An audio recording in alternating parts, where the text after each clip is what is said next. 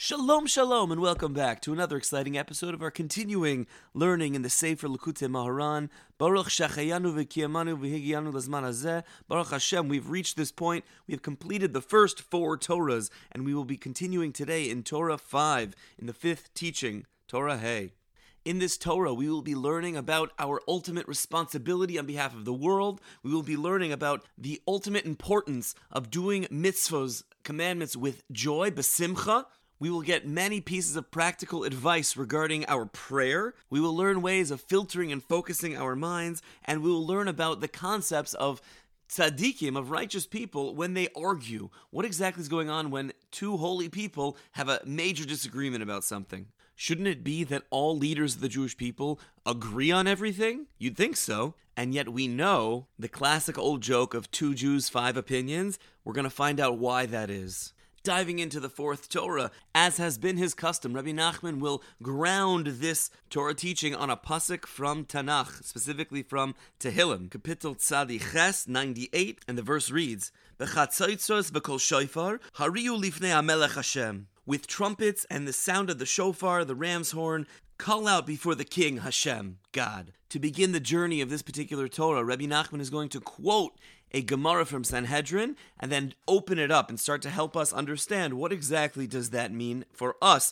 in our lives today. Ki tzarech kol adam loymar. It is necessary, says the Gemara, for every person to say, Kol ha'olam lo nivra ela bishvili, that the whole world was only created for me.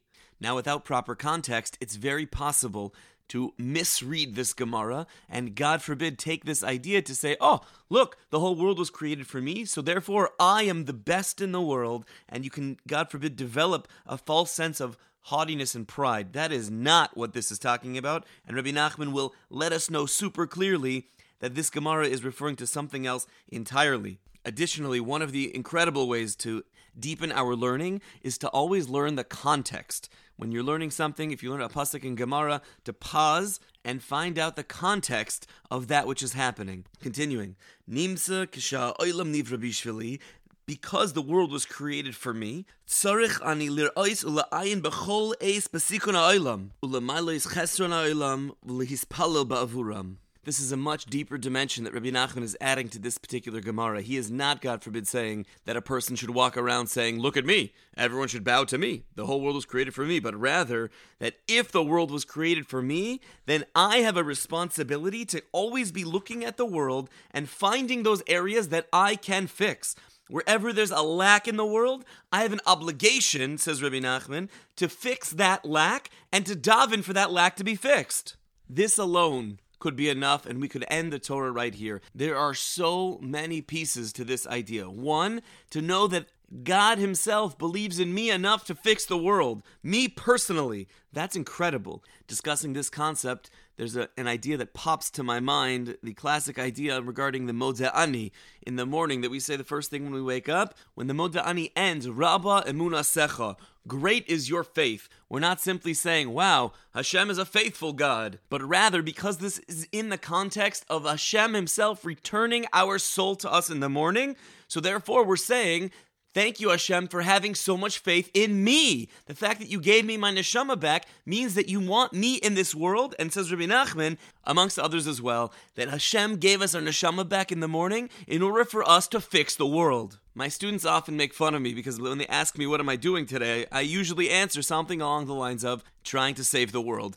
And the truth is, it's not a lie. I really am, and I really want to. And Rabbi Nachman here is urging us, based on the Gemara, that we really need to. It's our obligation, because Hashem created the world for us, so therefore it's on us to fix it. Now this fixing is totally dependent on our prayer for those lackings. If that first statement was enough and we could go home, the Torah would have ended here, but it does not. So we're going to dive in deeper and figure out what exactly are the aspects of prayer that can help us to save the world. Regarding prayer, there are 2 different paths, or 2 different faces, literally. Hainu koidem gzardin mispaldin kaseder hatfila, ve'ein tzarech lahalbish hatfila.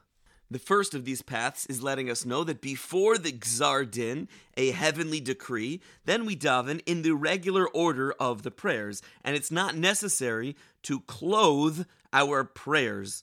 What does that mean exactly? We're going to dive in and learn more about that. Aval, la'achar gzar din tzarich lahalbish hatfila k'dei shelo yavinu hamalachim ha'oimdim lismoil v'lo yekatragu.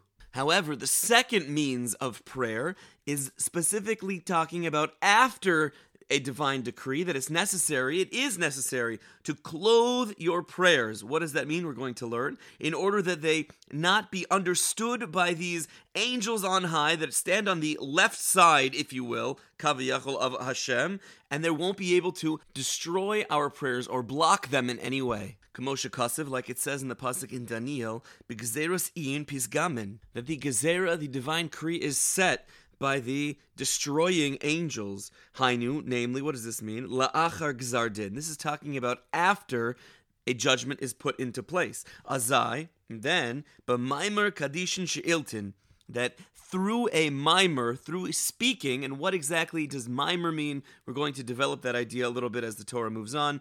The holy ones will take care of it. What does that mean? Azai hatzadikim malbishim she'elasam b'maimer.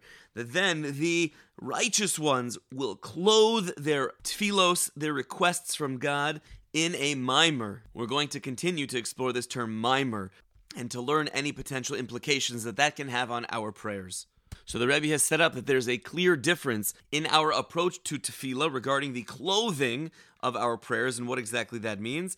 And that difference is dependent on whether or not the gzar din, the heavenly decree, has been pushed out there. Do the malachim, the angels, know about it? Is it part of our world yet or not? If not, then you pray in the usual manner, keseder, according to our prayer books and according to the way that you would anyway in our free-flowing prayers as well. However, if it's after, then there are some more eitzes, some more pieces of advice that we need to know in order to allow our prayers to get that much higher. Remember, we're dealing with fixing the world, so it must be something significant. Aval, however, eich yad'inan ben koidem gzardin ben la'achar gzardin. Good question. How do we know whether or not this is before the heavenly decree or after the heavenly decree? I sit down to pray for something. How do I know? Most of us are not able to look into the heavens and to be able to work through the heavenly decrees and know which ones were submitted for world distribution and which ones not. So Rabbi Nachman's going to let us know right here. Al yedei ha-mitzvos she'anu oisim. Through our mitzvos that we do, yechoilin anachnu leida ben koidem gzardin la'achar gzardin. We will be able to know if it is before the gezerah, the divine decree, or after the divine decree. V'davka k'she'oisin ha-mitzvos b'simcha gedola kol kach. When a person does mitzvos with such a great enthusiasm and joy, ad she'ein roitze b'shum schar olam haba, until the point where he no longer wants any reward in the world to come. Ella hu roitze sheyazmin lo HaKadosh Baruch Hu mitzvah acheres b'schar mitzvah zois. But rather, all that this person wants after doing the mitzvah in reward for the mitzvah is another mitzvah.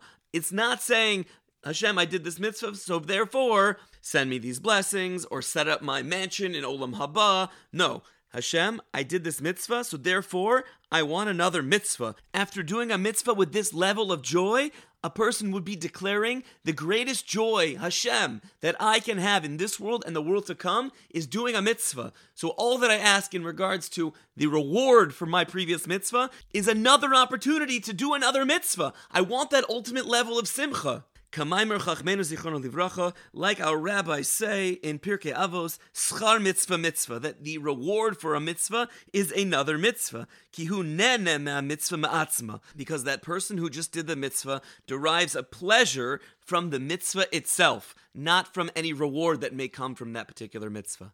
In brief review, the entire world was created for me, and every person must say that, and when you do, it should not be invoking feelings of unfounded pride or ego, but rather those feelings of the ultimate level of responsibility that I personally have an obligation to find the lackings in the world and to fix them. Part of that ultimate fix is through prayer. How does this work? I first need to determine whether we are before or after a Gezar Din. If we're before the divine decree, then we can pray regularly. If it's after, then I need to clothe my prayers. In what? We're going to continue to figure out in the coming Torahs. But also, how do I know if it's before or after, says Rabbi Nachman? The first step is dependent upon our level of simcha shel mitzvah, of the joy of the mitzvahs that we're doing, and our expected or desired reward. If our desired reward is something that is tangible, physical, or even in the world to come, that's one level. But the highest level of simcha that the Rebbe is speaking about here is the simcha shel mitzvah itself, the joy and pleasure that we derive from the mitzvah itself, leading to our ultimate desire after that, and reward for that mitzvah should only be that of another mitzvah. I'm looking forward to continuing to dive into the depths of this fifth Torah in the next episode. Wishing everyone a beautiful day.